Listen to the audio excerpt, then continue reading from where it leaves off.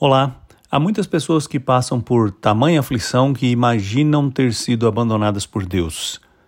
Fato assim também é visto na Escritura Sagrada.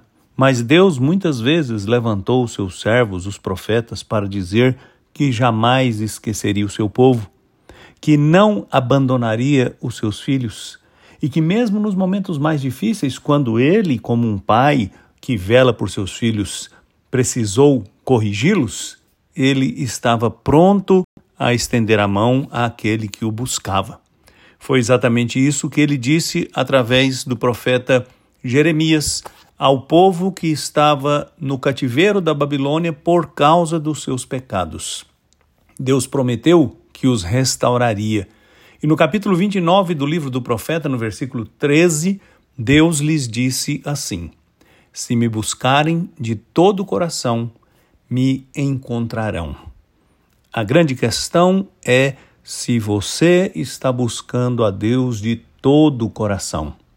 Ou se as angústias, as aflições, as dúvidas, os temores, ou até o pecado o afastou do Senhor, fez com que você se esquecesse dele, e não que ele tenha se esquecido de você.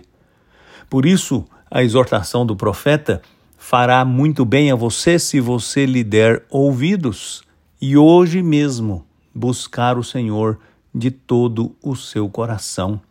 Jesus Cristo garantiu aos seus discípulos que Deus é um pai que sabe dar coisas boas aos filhos que lhe pedem.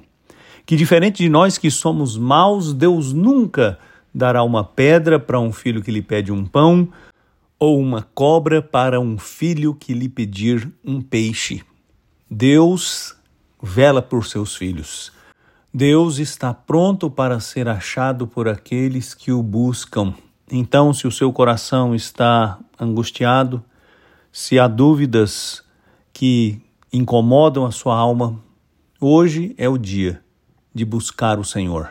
Busque-o e você o encontrará, se buscá-lo de todo o seu coração. Eu sou Aguinaldo Faria, pastor da Igreja Presbiteriana da Moca, em São Paulo. Vamos orar. Senhor, eu te agradeço porque o Senhor é bom, porque o Senhor é um Pai cheio de amor, porque o Senhor está pronto a estender a mão ao filho que te busca, e eu te peço que hoje seja o dia em que aqueles que estão afligidos pela dor, buscando o Senhor, encontre o alívio. Eu te peço em nome de Jesus. Amém.